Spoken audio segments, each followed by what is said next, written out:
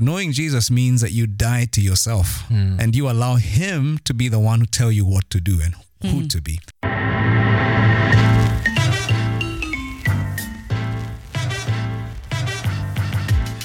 Well, welcome to Between Sundays. I'm Tyler, and I want to be your stretcher bearer. You are made for more, friend of the pod, and we are not meant to pod alone. So Murithi is here from Mivuno Church to talk with us about our friends. But before we get there, now that they have penciled me in as number 5 on their list of top 4 favorite friends, let's welcome in our favorite co-hosts, Maron and Barry. Good day, guys. Good day. Good day. Good day. Good day. About that list, though. Yeah, I'm number 5 on a list of 4. You left me out. You're inching your way up. Yeah, but I mean, great. You're suggesting that you are my 5th best friend? Is that what you're saying in that? I guess. You're climbing the ladder. I didn't make the list, guys. You did.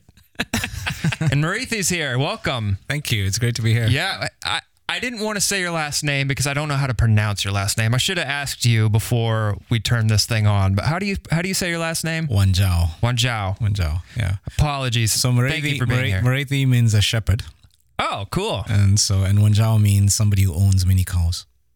A shepherd who owns many cows. All right. Do shepherds know how to take care of cows or only sheep? Figure, It's very confusing. Yeah, it is. Tyler means podcast host. Little known fact. Barry means sharp pointed thing, apparently. Is that right? Yeah, it's true. You sharp and pointed thing. Yep. Wow. Well, Maron is totally made up, and we can all thank my mom for that. Yeah. That's a good name, though. Guys, jam-packed pod today. So I want to spend just a minute talking about what's new. And I know you've only got a minute's worth of content and stories to share. Nothing to tell you. Maron, let's start with you. What's new? What's new? We always start with Barry. Well, that's why we're starting with you. Changing it up. Listen, y'all, ain't nothing new. All right. Friends of the pod, if you go to our Facebook page, the top banner has a photo of a nice gentleman. That gentleman has a bursted appendix. Oh, you're right. It totally has a photo of a very handsome gentleman being welcoming Jed and genuine. Gaffron's appendix ruptured on Friday. Yeah.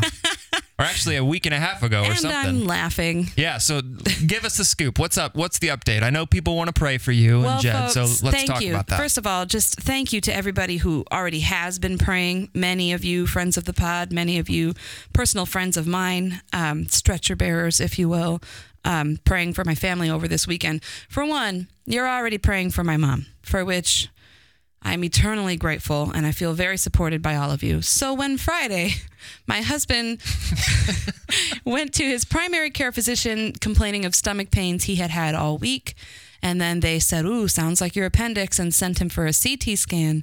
And then the CT scan confirmed that it was, in fact, his appendix, and he needed to get to the ER right away. I knew that I could call on a couple of y'all, and I did, namely these two right here. Yes, we hey guys, made it. Pray for Jed. We're going to the ER. It was going to be a busy weekend, even if there wasn't a burst appendix in our home. I was on leading worship here at our main campus here at 146, so it was going to be a busy weekend no matter what. But throw a little bit of this in there, and the weekend was just Who doesn't want to spend your frenzied. Friday night at an ER? Yeah. Frenzied madness. All right. So the update is his appendix is out. He's recovering, right? No, his appendix is not out. What?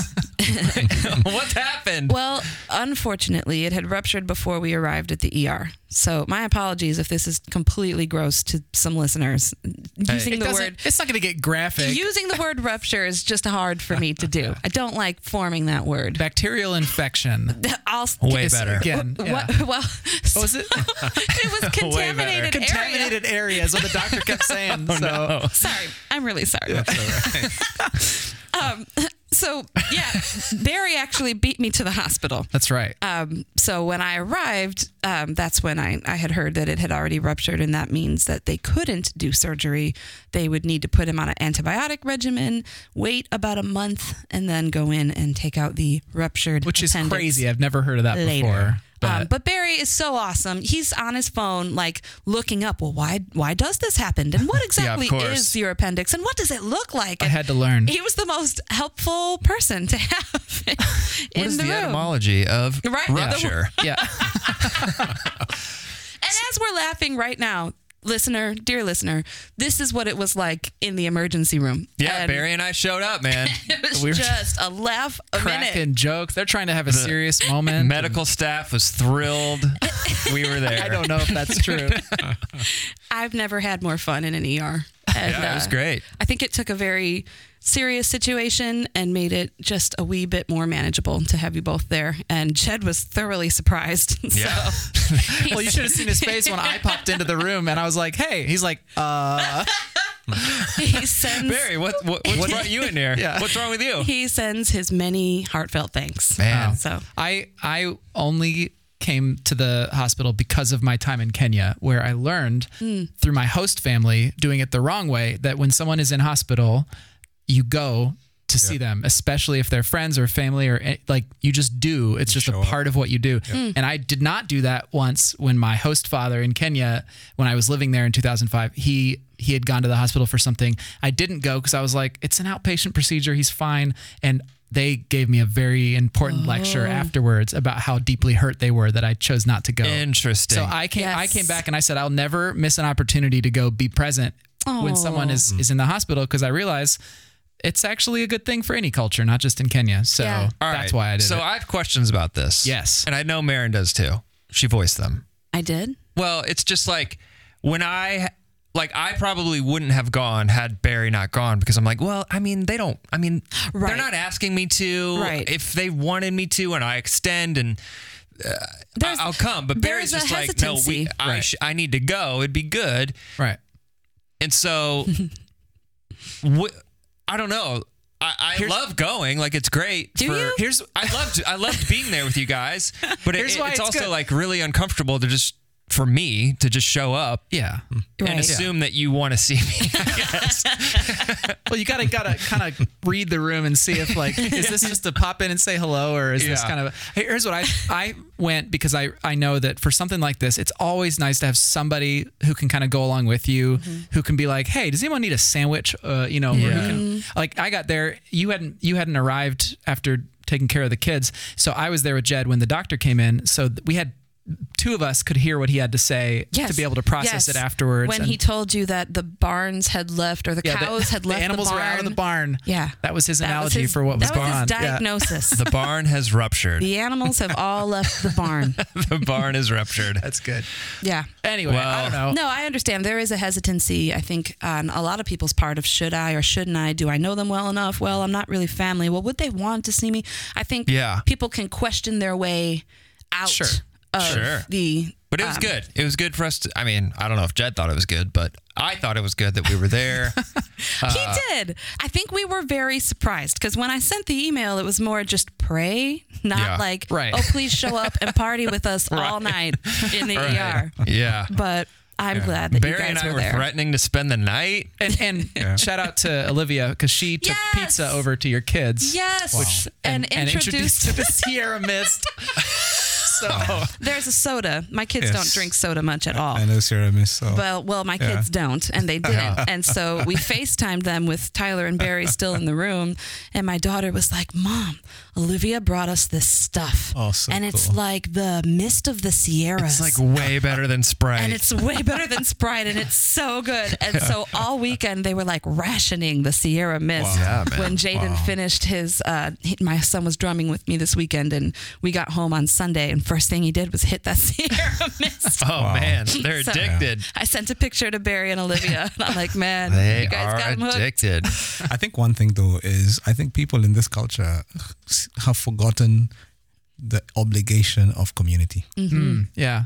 I think people know about the liking for community when it's good, but community is not just when things are good. Yes. You need people around you when things are bad as well. Yes. And so I wonder, like coming from your culture, I know my family, I have a very large and very fragmented family. Yeah. So part of my family, particularly my African-American side of my family, they have a strongly held rule that you never leave a loved one alone in a hospital. Yeah. Never, not even overnight.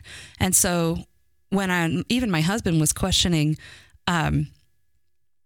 what you're on this weekend, you're busy, you need to go home and get your sleep. And in my heart, I'm like, there's no way I'm leaving you here alone. That just doesn't even register. Is it like that in your absolutely culture? That's the obligation of community. I'm there for you in the good times, but I'm there for you in the bad times as well. And there is an obligation. It's an obligation, and that sounds like a bad word, but it's actually, real community exists because we are bound to each other. We need each other. We must be there for each other. Yeah. So Murithi, last weekend you spoke, and one of the stories you shared was you laughed at a woman who was addicted to smoking. And it got her to quit smoking. I was like, laughed with, I think is better than laughed at. And all I could think is grossly out of context. all I kept thinking was, we need to spend some time just laughing at Maron for her addiction to just craziness happening to her and her family. Addiction to craziness. It's not someone's body, it's someone's house. My. Bless the Lord, oh my soul. Well, Jed, hope you're on the mend for sure. And next time you need somebody to show up to the hospital, you know who to call. We're there, man. Yes, I should also say that Jeff Unruh also came by, which was... That's true. He was nearby, and he... Super surprised, but super blessing. Yeah. Cool. Murithi, I want to hear all about you. You got to find out about Barry's week first. Yeah, all right. Mm-hmm. Well, we know where Barry was. He was on a beach. He's gonna rub it in here in a second. So No, Barry, not at all. what's going on? All right, nothing. I'm back from vacation. I plowing through emails, getting back into real life. It was great. I heard you guys talk quite a bit about red tide last week, Yes. which indeed was a problem where you couldn't really walk down the beach without just coughing a bunch. It was kind of awful, and there were a bunch of dead fish. And red tide is one of the saddest things I've heard in a long time. For sure. I didn't know it was a human-caused thing. Yeah, it was. And so I won't belabor it, since if you want to hear the whole discussion, go back and listen to last week's episode. But Liv and I had a phenomenal vacation. We're both extremely bummed that it's over. But yeah, it was a blast, and we really relaxed, really connected, and it was great. And you did a lot of reading. I did. I brought an entire giant backpack full of books. Cool. It was ideal.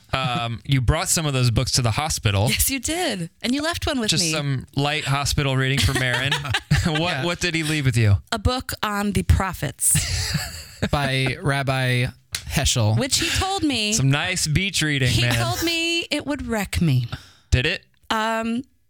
So I tried to read little bits, but I'm like, this is not going to work. This isn't the one for me right now. So I brought you your book back. Thank you. But, good. I need it for my research paper. Right. And when you're done, I would love it back. You don't have to read it. Don't Listen do me a favor. Listen to me right now. Just read his research done. paper.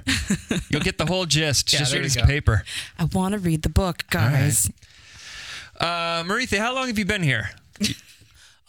In this room or just... Yeah. Well, according to the clock, about 14 minutes in this room. But how long have you been in Indiana? Maybe since, I think it was Friday. Friday. Yeah. So you got in Friday, started the whole full weekend right away Saturday. Well, but you were out of town. You were... Well, I've been in the States. It's going to be 2 weeks by tomorrow. Yeah. And what are the things that you do while you come to the States? What are all the things you like to do or have to do or want to do when you come here? Well, this trip is special because I'm with my 17-year-old daughter, and she's just about to go into her final year of high school. And so it was fun to just spend some time on the road. We did a road trip with her and went to different places and just hung out with friends. Cool. And so that was very special. What are some of the things you got to see on your road trip? We went on a boat ride on Lake Michigan, which was fun. Oh, yeah. That's cool. Yeah, we went hiking in Tennessee, which was really fun. Wow. Nice. So went to Nashville at night. Wow. Which was something else. Yeah. So Did you get a pair of crocodile leather boots or something? we missed that one. Okay. Let's come back for that one. Honky tonk bars and So you've been here Line for dancing? a week, and you went from Michigan to Nashville drove down to Louisville, then Nashville, and then drove back up. and Chicago, And Chicago. Oh yeah, I forgot Chicago as well. Yeah, all in a week. It's a little longer than a week. Wow. Yeah, but Are it's you been exhausted? A fun, no, I've had the time of my life. where are you going from here? Back home. Back home from here. All right. Yeah. So did you make it to the Indiana State Fair? No, You but I didn't- hear that you I'm didn't get a missing hot dog out. stuffed I hear pickle? that I'm missing out. Yeah, you haven't lived until you go to that. No. So, but yeah. This year, apparently, they have hot dog stuffed pickles that are deep fried. They core out a pickle, stuff a hot dog in there, and then throw it into a fryer. And that is the food of the fair this year. Okay. Wow. It's over now. God bless America. The fair is over? Yeah, it ended yesterday. Oh. You missed it. I did. It's all right. There'll be plenty of others. Are you staying with Rodriguez's? Yes, I am. How's that? What is staying with the Rodriguez's like? Well, here's as a the guest? best thing. And you know, we didn't even Penny's got to be great. Well, she is. Great hostess. Amazing. What's the most fun thing is my daughter, Winnie is her name. She loves to cook. And that's her big thing. And turns out Dave Rod is an incredible chef. Yeah. And so just like within 2 minutes of showing up at their house, they're already in the kitchen and he's pointing out things that's cool. and he's showing her stuff. That's and she's having a blast because she thought that this last part of the trip was all the fun's done. Oh, yeah. We're going to go watch Dad with Dad. Yeah. And she's like, wow, this is so fun. So she's had the time of her life with the Rodriguez house. Oh, Great. wow. Yeah. Man. All right. So how long of a trip is it? It's going to be 2 weeks by the time we go back home. How long of a trip home? Like how long is the flight and all that stuff? 8 hours to Paris and then 8 hours to Nairobi and maybe 3 hours in between. So that's a lot of hours. It's probably better than the last time you visited here because the Paris thing is new. Yes. So yeah, it is. What do you mean the Paris thing is new? So I just learned on my trip to Ukraine that there's now a direct flight from Paris to Indianapolis. Indianapolis direct, which is so cool because I We're don't in have the to big go to leagues Washington or somewhere else. yeah, absolutely. That's so good. Yeah. Great. So, man, I want to hear all about how you got started in ministry. Yeah. You are a part of a church, Nairobi Chapel, right? Yes. And then that planted a church called Mavuno? Mavuno, yes. Okay. Are you the lead pastor at Mavuno? Yes, I am. Okay. Can you kind of give us the story of where you came from and how you got passionate about ministry and got connected with this network of churches? Okay. Grew up in a Christian home. My dad is loved Jesus. My mom too. I mean, we grew up with parents who were amazing believers. High school went through a phase when I thought their faith wasn't relevant for me. It was great. It worked. I could see it worked, but it just didn't speak my language. And so I left that and went into high school and with both feet played sports in high school, which was a big deal. Played on the teams in high school and college. And so just very, very heathen lifestyle, I think is what I'll call it. Yep. Came back to Jesus just before college. And that was quite an experience. And what really, it was at a Christian camp. And the reason I went to the Christian camp is because my mom told me there would be beautiful girls there. And so I went and I met Speaking Jesus. of heathen. Smart mom. met Jesus there instead. And I went to college and then I met this guy who, a pastor there, who for the first time I met a man of God who spoke God's word in a way that appealed to I was studying science. And he spoke in a way that made sense to somebody who had a scientific mind and was really doubtful. I wanted to understand scripture from a point of view that made sense. Okay. And I was completely drawn to him. I joined the church called Nairobi Chapel, joined ministry there throughout the rest of my college years. Started dating the girlfriend who was going to become my wife. Graduated. My ambition before then had been to be a rich pharmacist. And emphasis on the word rich. Yes. So I was going to be the first guy in my class to be a millionaire. And I was completely set on that, had made all my life choices until then to get there. And then this guy, the pastor, asks my girlfriend, actually asks me whether I'd like to do an internship at the church. A 1-year commitment to serve God for a year before I go on with my studies. And of course, the answer would be heck no. Yeah. Let's go to my pharmacy resume. Exactly. But you never say that to your pastor. So I said, I'll pray about it. Of course. It's the right answer. That's Christian way of saying no. Absolutely. So I said, I'll pray about it. And then behind my back, without consulting me, he went and asked my girlfriend. And she said yes. To the internship. To the internship. Yeah. For her or for you? For her. Okay. So she's committed for a year. Wow. And the whole plan had been that we were going to go and do our master's degrees and then get married. You're like, what about the thing that we talked about? So I come to her and I'm so mad. And she's like, God really spoke to me. So I went back and told the pastor, I prayed about it. I think God really wants me to be here for a year. Yeah, it's funny how that works. So man. that's how I got into ministry. I mean, the rest is history. I served for a year and it wrecked my heart. I mean, God just really spoke to me in that time and began to show me that 1 year.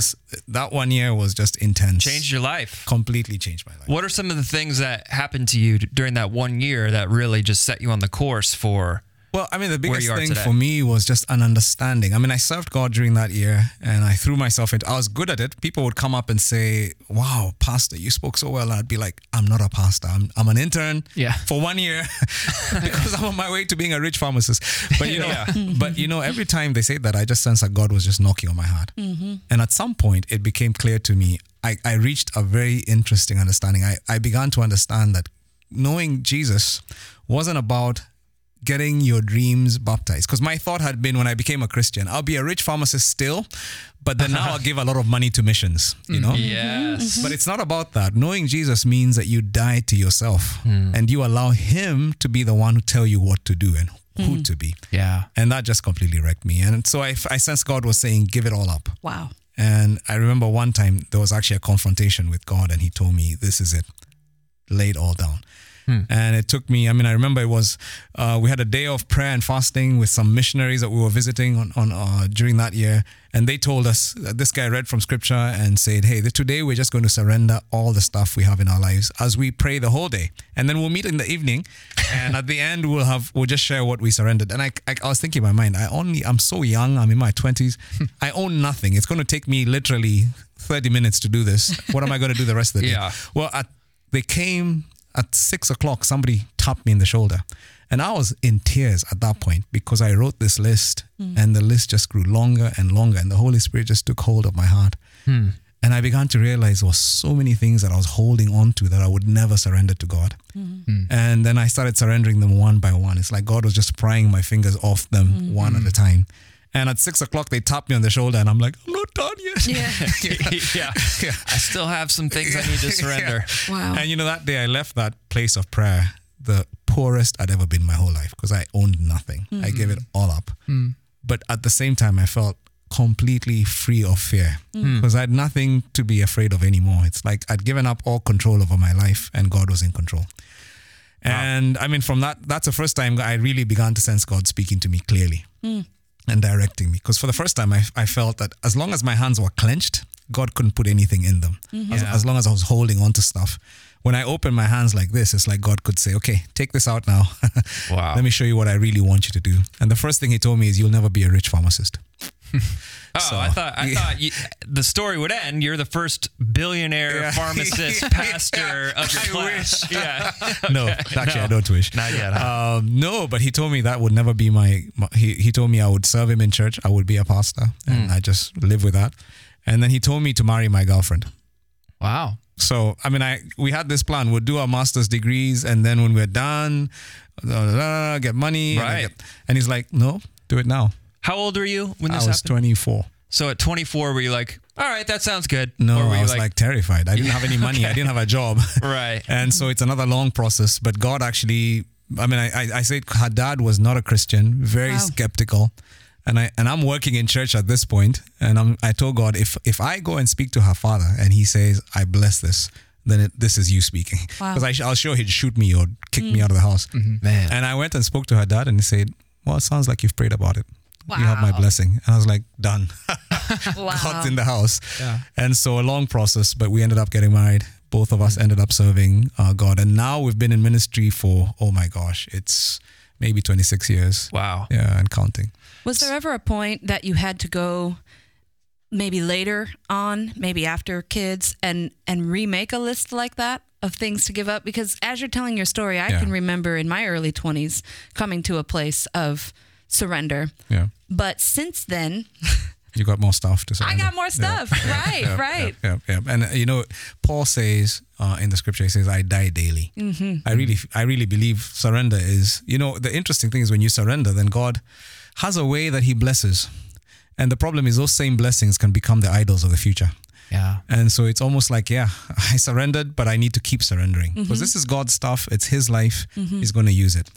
But you know, it's amazing because I find when I lose, because I like to be in control. Everybody likes to be in control. But as long as I give up, the minute I give up control to God, then my life becomes much bigger than I could ever imagine. I mean, I could never have imagined those years ago that I'd be sitting in Indianapolis with this podcast. some cool people like you. What in the world? Go on. Well, guys, don't tell anyone, but he thinks we're cool. We'll keep that just between the four of us. But you know what I mean? It's like this this little kid in Africa, and I get to travel the world. I get to speak in huge, to big audiences. And it's like, what am I doing here? Yeah. It's not about me. It's always about Jesus. He's the one. I'm living his life. I'm living his purpose. And that is always going to be bigger than anything I could imagine for myself. Amen to that. So when you're traveling the world, are you primarily speaking? Are you preaching in different churches? Or when you get to travel around the world, what are you doing? I do a lot of speaking. I do a lot of encouragement of churches. I've written lots of books that churches across the world use as curriculum. And again, that's just been a totally God thing. It's just, so I get invited to speak in different places about that as well. And so that is just, I'm amazed at how God, and here's the thing I always say, God's plans for you are far bigger than your plans for yourself. Amen. You know, you can think you're dreaming big plans, but the plans that God has for you, no eye has seen, no ear has had, no mind has perceived the things that God has in store for those who love him. And so when I quit holding on to my little puny dreams that I think are big, to be a millionaire by 30, God puts in me something much bigger. And I look now and I can't even believe that this is me. And I love my life. I don't dread going to work on Monday. Many people in my culture, they say, oh God, it's Monday, and thank God it's Friday. I go, thank God it's Monday, because I love my job. I love what God has called me to. I love changing people's lives. And that nothing, no money could have ever given me my purpose or the joy that I have in living. Wow. 100% agree. Let's leave. I think that's good, guys. That's a wrap. Yeah, we're good there. Man. I asked you the question of what you do when you're traveling because you made some statements this past weekend at Grace talking about how Christians can often be barriers for other people being introduced and experiencing Jesus. Absolutely. Is this what you're seeing around the world, or is this a primarily American thing because you're speaking to an American audience, or do you see this back home? Like, what are the things that you're experiencing that you're saying this is happening all over the world? Yeah, sin is not an American phenomenon. It's Well, that's good to know. haven't gone at that. The market on that is global. You know, it's I think the church, many times we tend to think we control Jesus. You know, it's like we're the shopkeepers. We're the ones who ration him out to our culture. And Jesus is so much bigger than us. And what he wants us to do is to display his love and allow him to use us to reach others. Many times we get so caught up in our little church groups and we're looking around and defining what people should wear and how they should dress and how they should be. And we forget that, you know, the gospel has become defined by what people should not do. It's about rules and what you don't do, as opposed to who you can be in Jesus. And Jesus doesn't need our help. You know, many times I think we just don't trust the Holy Spirit to transform people. We think he needs our help to transform them. And I think that grieves the Spirit greatly. And he is looking for people who would be. I mean, Jesus was so attractive that prostitutes walked up to him. That the sinners, everybody, that people that were despised in the culture would walk up to him and feel immediately at home. Yeah. Because he wouldn't condemn them, but yet he's holy. And that, you know, by not condemning them, it didn't mean that he supported their lack of holiness. Many times he'd say, "Go and sin no more." Right. Yeah. So he stood for what was right. But somehow he did that with love and embracing and acceptance.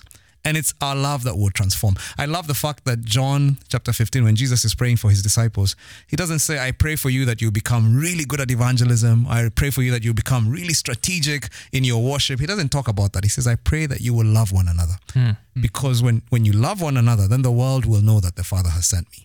There's something powerful when people begin to, when we Christians begin to love. Yeah. You have to recognize there's power when we love one another. And so I think that's one of the things I love to teach is to say, listen, the church should accept people as they are. We need to learn to accept, to tell people, come as you are. And that doesn't mean that we're accepting sin by doing that. We're sinners, first of all. We need to recognize that about ourselves. But when we say come as we are, one of my friends used to say, when you're a Christian, it's like you're the first one who went, it's like you're a patient in a hospital receiving medicine and you're pointing other patients coming through the door to the same medicine you're receiving. So it already removes you from that point of I'm the one who is well and you guys are sick. We're all sick. We all need grace. and I'm the one pointing you to grace because I'm experiencing it myself. Yeah. So in other words, posture we must have. I'm pointing you to the doctor who can give you the medicine you need. I'm not going to give you the medicine I have. It's probably not what you need. Absolutely. Yeah. I'm not the doctor. I point you to Jesus. And so how can the church... weren't a pharmacist. Jesus said, I'll make you a pharmacist of men. Absolutely. I love that. Yeah. So I think that for me is a huge thing in the church. And I mean, my prayer, our church, this is something we strive for, is how do we become a place where we love each other so much that people who walk in will say, oh my goodness, there's something that we can't explain. Have you seen this anywhere? Oh yeah. Where do you see it? Well, in our broken, flawed way, we've tried to be that as a church, and I've seen other churches across the world. I see it here at Grace as well. Oh, good. We did it. I do. Guys, we did it. Good news, guys. Good news, it's here. There was a musician on our team this weekend that is not from Grace, and this was their first time ever walking into this building, but they were serving with us on the weekend. And I heard from this person directly, but then even today got an email just celebrating that. One of the things he said was the relationships are so genuine. The people are genuine. I love and the way that you were treating one another all weekend. That's so good. He said he wants to bring his wife back, and he just had a stirring in his soul when he left from the Saturday night service and drove about an hour to get back home. And so all of that is just to be like, thank you, God. That is what we all desire for people to experience when they come here. And you can't make that up. No, he articulated that so well to say that, he was surprised at the genuineness. One of the things he said was when there was something that you shared in your message that he thought people would have gasped or had a reaction to, and they didn't. And that to him just showed, wow, these people are different. Wow. So, super awesome. Cool. Love it. That is encouraging. I think one of the things I love, I remember in our church, had a story of a guy. He comes to one of our churches now, and he said the first time he came to Mavuno is because he was in a bar. It was 3:00 in the morning. He was drunk and depressed, and he was drunk enough to be open and vulnerable to somebody. And a fellow drunkard told him, "Man, I think you need to go to Mavuno Church." So I think they help people like you. It's like we've got issues here, but you have serious issues. Yeah. I know I'm here too, but you should go to church. Go to Mavuno Church. I hear stories like that. I'm like, oh, thank you, Jesus. So the guy shows up at church and he blacks out in the parking lot. Like he gets to the parking lot, he's so drunk, he just blacks out. First of all, he's driving drunk, and he sleeps the whole service. He sleeps through the whole service. We leave him in the parking lot. So this is his story later. And a couple of hours later, he comes to and drives home. And the next week, he makes sure he's sober enough to come to church and gives his life to Jesus. And now he's one of our leaders. And I think for me, when I hear that, and I say this, we're not a perfect church. We have major issues as well. We've hurt people. Our church has hurt people because churches are made of sinful people. Mm-hmm. But when I hear stories like those are glimmers of hope for me, that there's grace at work, that Jesus is being seen in this church. Amen. Yeah. So let's turn a little bit to the sermon that you gave this past weekend at Grace. Sure. And you talked about the story in Mark chapter 2, about the paraplegic who, is it paraplegic or just paralyzed? Paralytic. Paralytic? Paralyzed man. All right. Yeah. Paralyzed man who his friends ripped a hole in a guy's roof and dropped him down to see Jesus. Yeah, I love that story.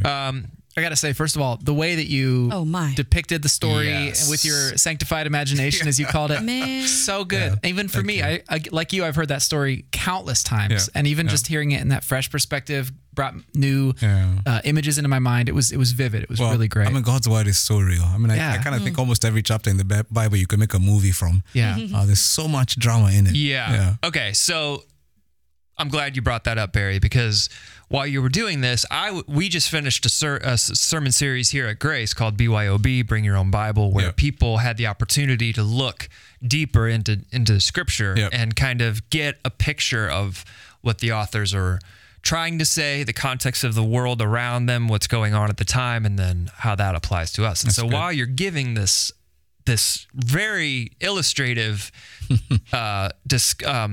talk about the story, I'm thinking back to the series, and I'm like, man, it's clear to me that you have such a command of storytelling. And when you read scripture, I feel like you probably do this every time you would read a story like this. You're kind of going through the illustration in your mind of, you put it like a movie. It's happening like a movie.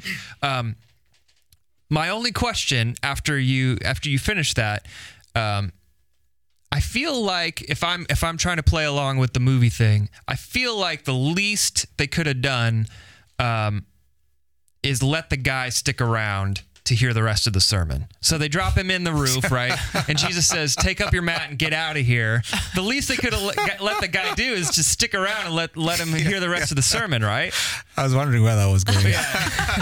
Takes a minute to get there, but that's it. That's my only question about the sermon. He's probably like, hold on, I'll be right back. I just got to run a few laps. Yeah, I would imagine there were a few people he wanted to see. Yeah. Maybe show, look what I can do now. Jesus just told him, get out. Maybe the sermon was done. Maybe Jesus was setting it all up for boom. This is an illustration I was waiting for. Maybe he felt so bad about the whole roof situation that he immediately ran up to the roof to start repairing Maybe it. he was a roofer. So he started repairing it. Yeah. You guys gotta preach my message. Yeah, we'll do it. We'll do it for you. Take us on the road. Yeah. Oh man. Okay, so you also said people with issues are hard to love. Yeah. That that hit me because these two. No, I'm kidding. But I think everybody has somebody in their life where it's like, Oh yeah. I mean, I love Jesus and I'll bring people to church and stuff, but not that. I mean, we've talked about this on this podcast before, but I think that snapped it into a new perspective for me. Because personally, it's not hard for me to love people who would, have special needs or would need to be dropped through a hole in the roof, right? Yeah. That's not hard for me, but there are people in my life currently that I'm like, man, I don't want to see you that often, and it's a lot harder for me to love them well. Yeah. Did that? Oh, yes. Did that stick out to you guys? Why, yes, it did. Oh, all right. Yeah. Tell me more.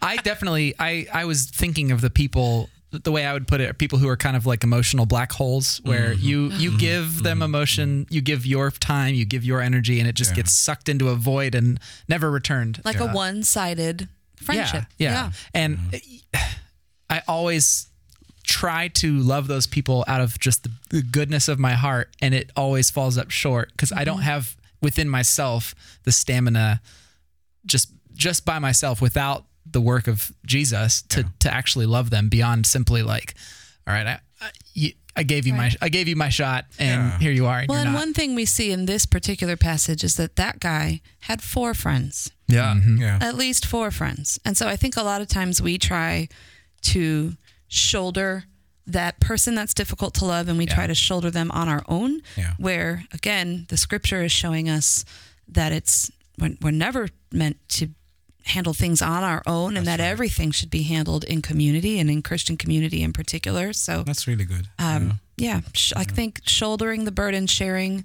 the burden, whoever that person is that's difficult to love, maybe there are people within the community that can help come alongside and help love that person well. Absolutely. And I think also the fact that we often overestimate how lovable we are. Overestimate? Yeah. How lovable I myself. I mean, we think that we're so I'm so easy for darn God to lovable. love, and that we are like God. I mean, who wouldn't love me? Absolutely. And we think that's how God sees us. Yeah. And I think for me, those people who are hard to love really are an illustration to me of some of the way God has chosen to love me despite of me.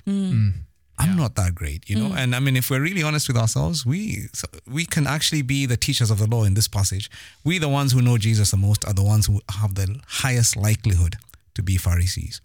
And, we often read the scripture and we put ourselves in the feet of the good guys, the guys who Jesus commended. But actually, when you think about it, we who have walked with Jesus for a while, we probably would be the Pharisees. And he had hard words to say about the Pharisees. They felt they didn't need much.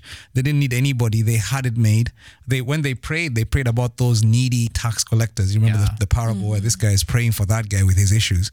And God's looking at that guy and thinking, who do you think you are? And so for me, when I find these very hard people to love in my life, I often go, maybe this is how God finds me. He has to choose to love me. Yeah. So I always say one of the biggest moments in my life was when it was our first year of marriage. My wife I was talking to her about like how much I needed to work.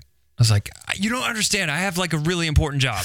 She's like, she stopped what I was saying and she goes, I just wish you wouldn't think you're as important. Or I wish you would realize you're not as important as you think you are. Yeah, and I was like, ooh. You needed a wife to hear such a thing about yourself. You know? Man. Yeah. And I love that because marriage is one of the best illustrations because everybody who gets married, like Barry is just a year married, so he probably still thinks he's like God's gift to his wife. Right. But you just need to be married like 4 or 5 years and then you realize, man, I suck. Yeah. You know? Like it doesn't take long for you to begin to realize, oh my gosh, I Yeah. am not God's gift to my wife. Yeah. I'm actually a challenge to her. She's having to choose to love me, you know? Yeah. Yeah. And so, so just back to the unlovable. It's like I feel like they're an illustration to us, and maybe that's why it's so important that we have people like those in our lives. That we have to choose to love. That we don't love because of what they're giving back to us. Because I think pure love really is that love that is given not because I'm receiving, but because I have to just keep giving. In a sense, that really is agape love. That's what God wants us to exercise. So yeah. You called those types of friends stretcher bearers. Yeah, stretcher bearers. Yeah. Do you guys have stretcher bearers in your life? I do. I don't know that they know each other. That was the thing that you said. That I think you said that. Do they? Or no, you asked. Do they know that They you're? know they're stretcher bearers. So I don't know that all of my stretcher bearers know that they're my stretcher bearers, and I also don't think that they necessarily are in community with one another, which to me is something I really want to work on because, like this whole idea of trying to do things and respond in community, if you can't put your head together with somebody about the person that you're trying to love, that makes who's going to do the intervention? You know? If they're not touching base from time to time. Yeah, I had a really powerful moment this weekend.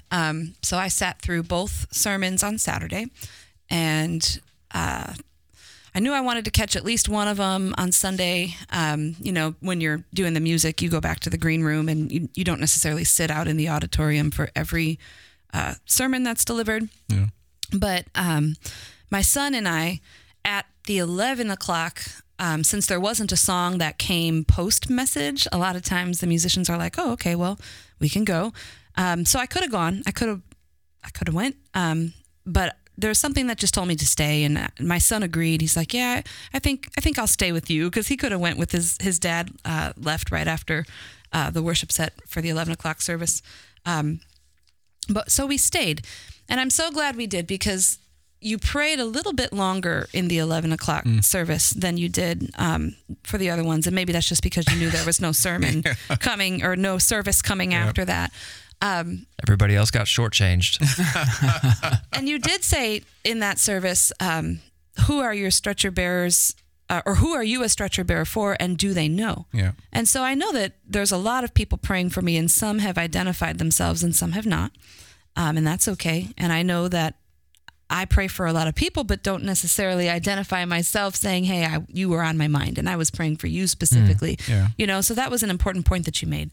But there was a moment right towards the end of your message where I had this sinking feeling in my heart, and it was kind of fleeting. And I'm kind of going out on a limb when I say it, but I felt this in my mind. It went, oh man, Sunday's over. Oy. Because why? Because there's a lot that's going to happen within the next week. There's just a lot of grind. My mother is sick. There's just a lot of grind. And for me, the weekend is like, okay, this is what I was brought here to do. Yeah. Let's do it. I know what I'm doing. But then there's a lot of stuff that happens during the week that isn't necessarily so energizing. Yeah. Some stuff that's downright difficult. And man, Sunday's over. Ugh. And I just had this sinking feeling. And right when that happened, you started really sharing prophetically a word of encouragement. And you just kept sharing that word encouragement, that your Father has not forgotten you, that he loves you, that he desires things for you that you can't even imagine for yourself. And you just launched into this different way of praying than I had heard you pray the night before. And so I'm just washing myself in tears. I'm a mess. And even my son next to me just flips his little hands over in his lap, and he is praying, because it's been a difficult time for my family, my kids included. And so it was just powerful and amazing. And then I walked into the lobby after that service, really to thank you, but I totally forgot you were going to be on this podcast, so I'll just thank you now. Thank you. But two people walked up to me, two wonderful people that I love so much, happen to be from Venezuela, so they're relatively new to our community. But they really in this moment indicated that they are and have been my stretcher bearers. Wow. How's your mom? How is your husband? We've been praying for you. And then they said the most wonderful things. They said, listen, we know that you're busy, and so we haven't wanted to ask you all these questions, and, you know, we've just been praying for you every time you come to our minds, every time we think of you, we've been praying for you. Just know that if you ever want someone to come and pray with you for 2 hours, we'll pray with you for 2 whole hours. Oh, wow. But then she was like, I mean, or just get coffee. I mean, whatever. Yeah. Or just see you for 5 minutes. Or just get coffee, whatever you want. Yeah. And just the way that they were putting themselves out there. And she asked me, what do you believe for your mom? My mother has cancer, and it's terminal at this point. And I said, you know, I'm not going to stop praying for healing because I believe that God is a healer. But also I know that he calls people home, and he calls them home for natural reasons. You know, he can heal, but he doesn't heal in every case. Yeah. So I just don't know.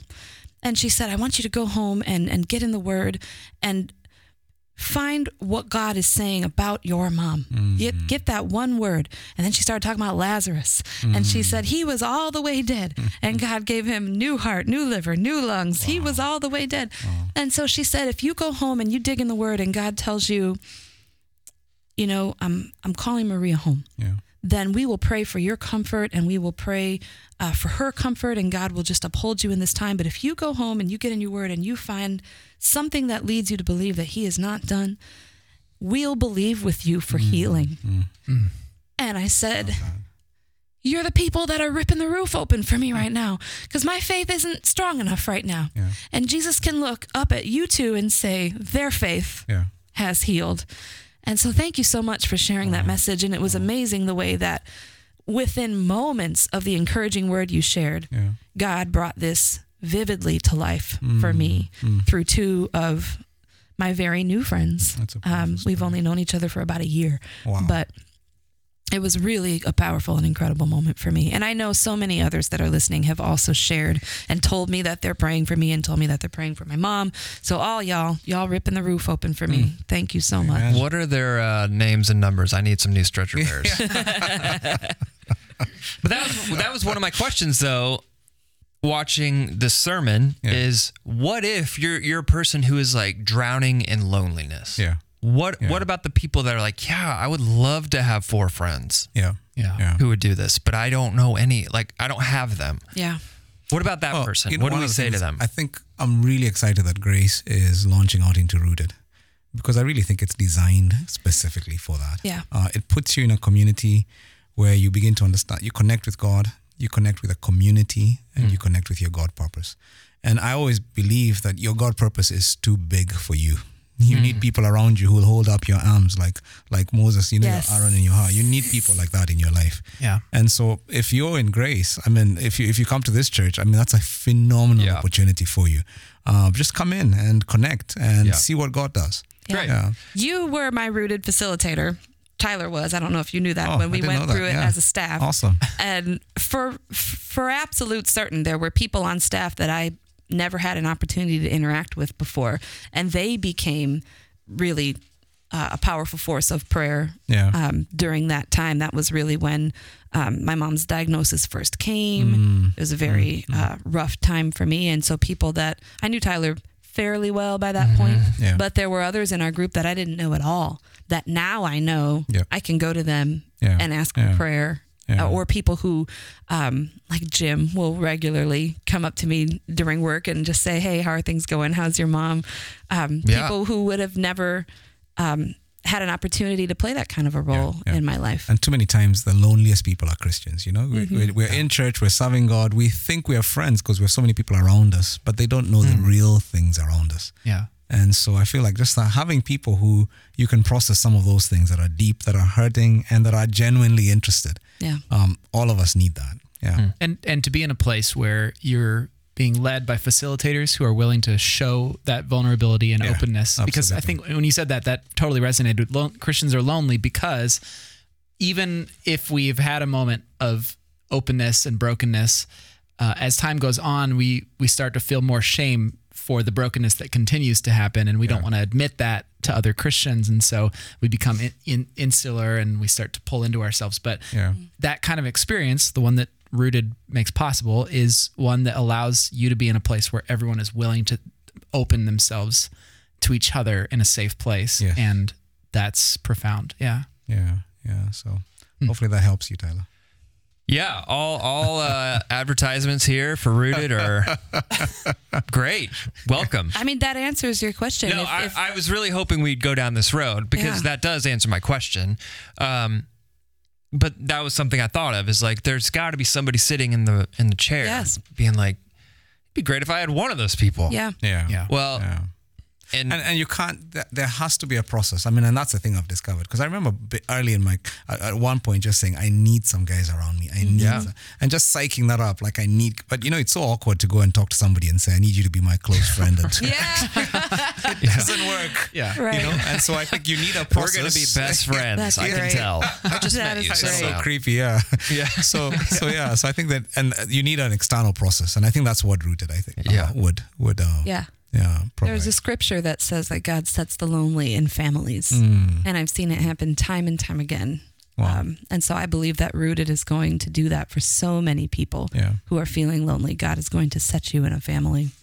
Yeah. And I think over time, that Rooted is a program. I mean, it has plenty to do on its own. It'll do a lot of good, but I think over time, what's going to happen is it will begin to help refocus and retrain our whole congregation on what it means to be in community. Yeah. So I think the average person who goes through it and experiences life groups and begins to get into these rhythms, they're going to have a different way of approaching someone who is their neighbor, someone who is coming into church for the first time. It's going to start to shape the way that we approach one another. Yeah. I hope, I pray. That's my prayer too. My expectation. Yeah. So you kind of shared the story, the origins of Rooted. Do you mind just kind of rehashing that for anybody who may have missed? Real quick. I mean, I was pastor for discipleship in a large church called Nairobi Chapel, and I was frustrated. It wasn't working. It was teaching people how to act like Christians as opposed to be representatives of Jesus, especially on the freeway. Especially on the freeway, nothing changed about their drive. I was so frustrated, and so long and short of it, my intern then manipulated me into starting meeting some people to start an experimental process. And my intern is actually Barry now. I mean, so we go. Yay! It's his soundboard. It's first appearance. We go way back. Yeah. So through that process, we just every week came up with a process where, as opposed to just learning about Christianity, we actually did Christianity together. So we read about it and then would come and actually practice one of the rhythms of what it means to be a follower of Jesus. And in that 10 weeks, we saw more transformation. I saw more transformation than anything I'd ever seen in all my years of ministry. And I wasn't setting out to write a book or a curriculum. I was just setting out to solve a problem for our church. But that group of people that went through that first initial experience was so transformed that it completely transformed the rest of our church. I mean, 30 people, we were a church of 300 then, and they became like the anchor for the whole church. Their energy caught on with the whole community. And everybody in the community said, we must do that. And after taking our whole church through it, our church just changed in character, in nature. We became a vibrant, fun-loving, God-loving, attractive people of God. That's the best way I could put it. And how about Barry's clip art? Was that very attractive? It was helpful. We were flying by the seat of our pants every week. Yeah. It was like deadlines. And I mean, basically, I'd give it to him like the day before, and so he'd be going through the computer. Yeah. I mean, through the internet, the rudimentary internet then, to find and print out clip art. One of the dear memories that I have is I didn't even have time to collate all of the handouts, like by putting them in order. And so what I would have is stack of page 1, a stack stack of page 2, a stack of page 3. So everybody would come in, and the first thing they'd have to do is make their own binders. Oh, wow. Because we didn't have time. We didn't have time. So Wow. Yeah. And I really think the Holy Spirit, and not I think, I know the Holy Spirit was guiding us. Now in retrospect, hindsight is 2020, because we wrote a curriculum then that has been used across the world. Over 100,000 people have done it. It's been translated in over 10 languages. Wow. It's literally in every continent except Antarctica, and I'm sure it's going to get. They don't need it. They're fine. They don't. But need it. we wrote it in 10 weeks, and that's the thing that tells you it must have been the Holy Spirit. Because if you ask me now to write a curriculum that would change people across the world, I'll take like a sabbatical for 3 years, and lock myself up in a seminary somewhere. And obviously, it was not about us. It was the Holy Spirit. I give him all the glory for it. But it's been a hoot to just see Christians across the world using it, churches across the world using it, and to hear the same stories. And the stories typically take one of two slants. Either it'll be people who I felt completely isolated from church and from people of God, and I've now found a community. My life's been transformed, and I found my community. Or it's been people of God who've walked with him for 20 years who say, I thought I knew what it meant to walk with God. And there's a whole new depth that I didn't even understand existed in the relationships I've formed. And so for me, every church I go to, I hear those rooted stories and my heart just sings because God is obviously doing something new and I'm excited to be part of it. What do you anticipate for Grace as we go into this and as we start building these types of communities? What do you anticipate? Like what have you seen happen at churches in the first iteration of Rooted that you can maybe predict or anticipate for us? Well, I think my most exciting and the thing I look forward to the most is seeing broken people from the community coming and finding hope and life and joy. I think Grace needs to get ready for all kinds of messed up people to come to Too church. late. Yeah, because it really does attract.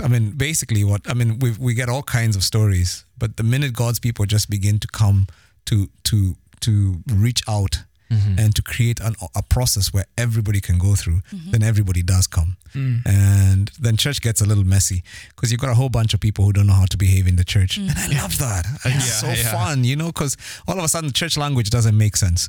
And so you have to learn to think like the people who you're trying to reach, which is awesome. So I look forward to hearing some great rooted stories from Grace in the months and the years to come.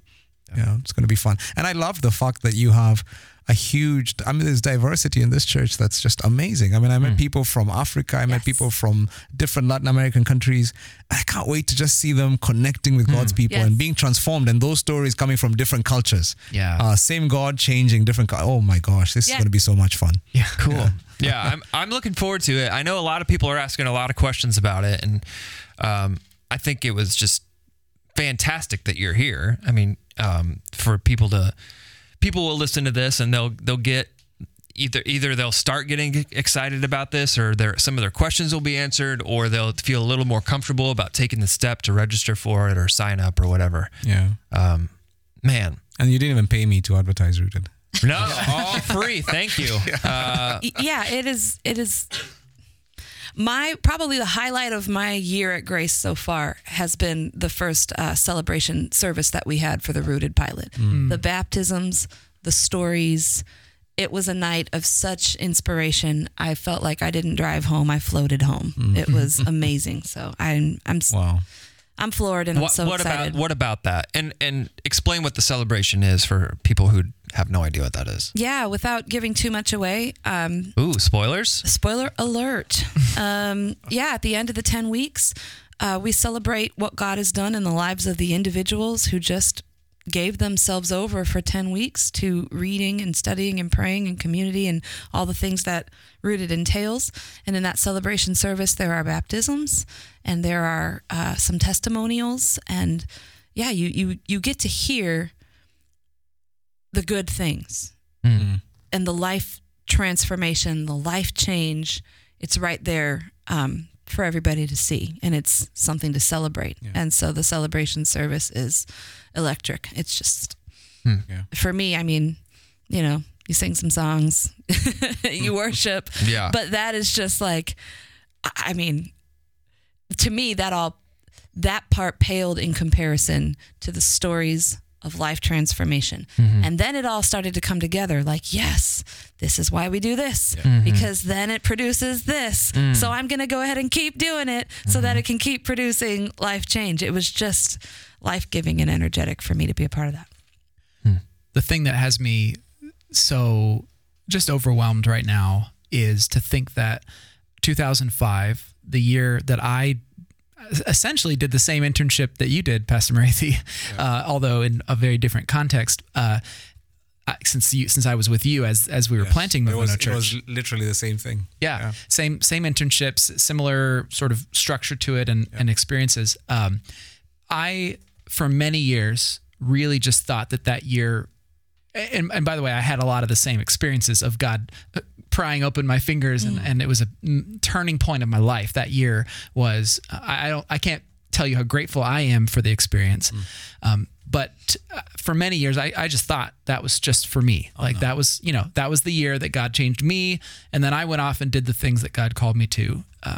But now to be in this place, to be here at Grace at this time, to be sitting in this room with you, Pastor Murithi, and to see how that experience that I had 13 years ago, going through the original Mizizi class with the people flying around trying to make tea and, like all that stuff.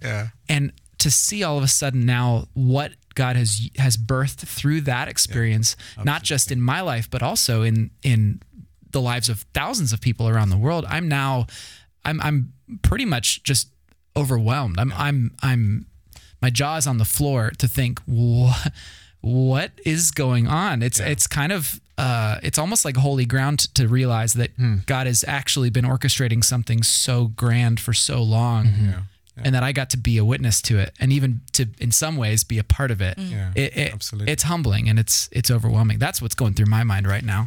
Yeah, absolutely. I mean, again, no eye has seen, no ear has heard. And who knows? The thing when you surrender to God, what He can do through your life. I love that. Dari. Do you get people to ask you to sign their Rooted books? Oh man, I should have brought. It's so weird, but I do get that. It is like weird, I've had this really transformational experience. Will you sign my book? Yeah. It does happen. It's funny, but it's always so genuine, and it comes from people whose lives have been transformed. And I mean, I've met people who were divorced and did Rooted and were reconciled. I've met people who were addicted and now are walking in freedom.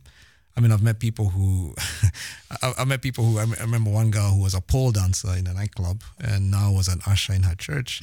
It's like, every time people come up and tell me their Rooted stories. Or I've met a person who she was 48, had given up literally on God and did this, and not only found God again, but she found a husband and now have Rooted facilitator and now are married. I mean, it's like the stories are so many, and every time somebody comes up to me and tells me a story, I always, you just turn it, because it's like, I'm good, but I'm not that good. No. No. I'm not that good, but I do have a Sharpie in my pocket.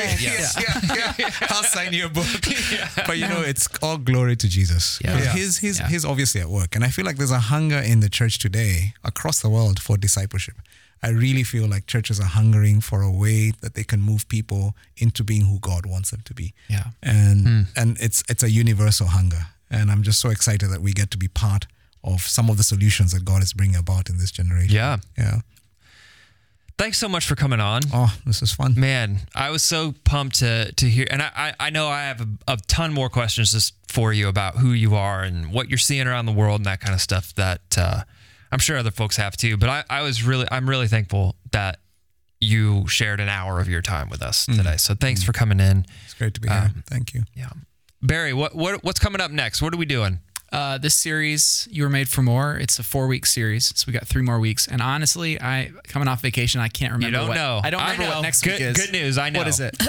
We're talking about awe and experience and being amazed by God. Yes. And throughout this series, we want to show people and provide an experience and opportunity for people to understand that God has more for you. It's not that Yes. you were made to do more, or like Murithi was saying, dress this way or do these things this way. Right. It's that God has something so unique and special in store for you. Beyond anything you could dream. Yeah. Really. Yeah. And so that's what's coming up next. We're gonna talk about the awe and amazement that's possible when we get to experience God. And so I can't wait to look back on this series and see the type of energy that it kind of injects into our community and the momentum that maybe it provides all of us to be the church that we can be and that we should be. So Yeah.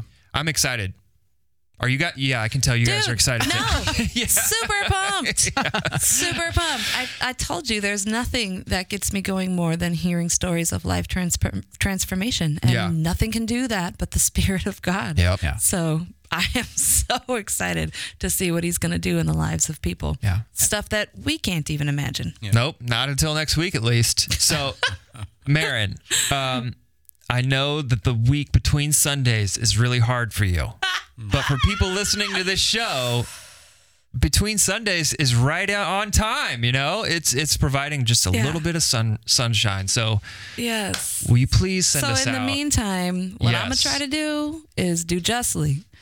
And I'm going to try to love mercy and walk humbly with my God. I'm going to try.